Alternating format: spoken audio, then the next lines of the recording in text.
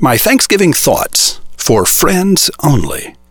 The Monday Morning Memo for November 25th, 2013. 51 times a year, I write things I believe you'll find to be useful. Once a year, I turn the mirror toward myself. This is that time. I hope you don't mind. I've enjoyed 8 distinct advantages in life for which I can take no credit. I am thankful for 6 of these advantages, but weirdly embarrassed by 2 of them. I was born in America as a white boy during a time when to be anything other than that was a distinct disadvantage. I didn't choose to be white and male, so I've always carried uneasy feelings of guilt. There you have it.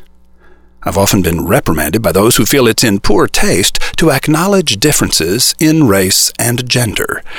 This confuses me. I believe it's in poor taste to pretend that minorities and women are always as quickly hired as white boys. Things are certainly better today than when I was young, but we've got a long way to go before we're the nation we pretend to be. I was born in the late 1950s. I remember the murder of Martin Luther King. I remember Rosa Parks. I remember being raised by a single mom who worked harder than her male counterparts, was more effective than her male counterparts, and was paid 32% less than her male counterparts. So please, for the sake of our friendship, keep your reprimands to yourself. These are the 6 things for which I have always been thankful. 1. I was born poor. This gave me a certain fearless resourcefulness that isn't so easily learned in the better parts of town.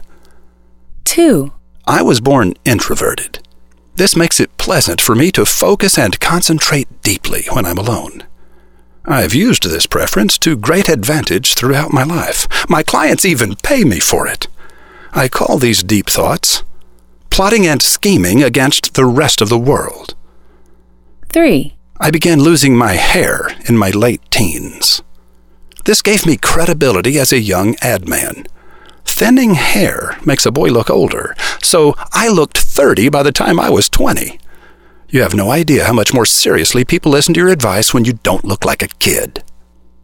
4. I was raised by a mother who gave me copious freedom and good advice. Mom knows that traditional wisdom is usually more tradition than wisdom, so she taught me to think for myself. And her belief that I could accomplish whatever I chose was so vast and complete that I could not help but believe it myself. Add to this the simple fact that poor people are resourceful by necessity and fearless because they have nothing to lose. And you've got the ingredients of an unbreakable entrepreneur. 5. I fell in love with a girl who believed in me. Miraculously, she agreed to drop out of college and marry me when we were both 18. This is huge. It cannot be overestimated. My belief in the extreme importance of one's life partner is so overwhelming that I taught my sons throughout their formative years that their choice of a life partner would be far more important to their future happiness than their educational path or choice of career. I know such statements are considered to be heresy in career-worshipping America, but they never arrested me for it. There's one more thing for which I am thankful. 6. I've had deeply personal encounters with God that make it impossible for me to be agnostic, even though I find it easy to follow the logic of close friends who believe Him to be a delusion. And my God likes me. I'm sorry if this makes you uncomfortable or angry. But we're talking about me today, not you, remember?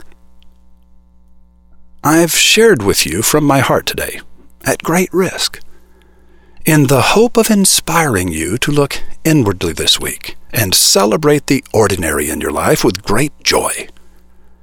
We're about to go into 2014 together, and we've never been there before, so I felt we should take inventory of all our assets.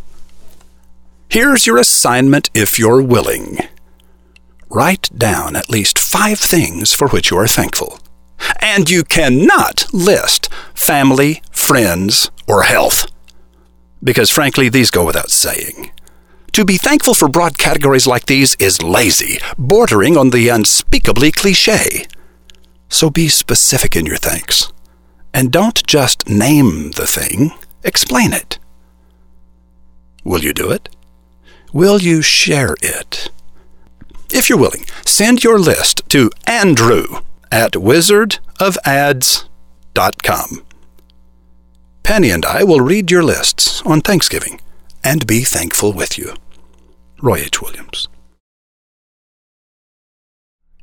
Down on his luck, broke, a drug addict from an abusive home, John Lavinia turned his life around, both personally and professionally, to become a much-in-demand speaker and trainer who has taught thousands of others how to live their own rags-to-riches life. Lavinia, the Godzilla of personal growth, is this week's guest on Monday Morning Radio.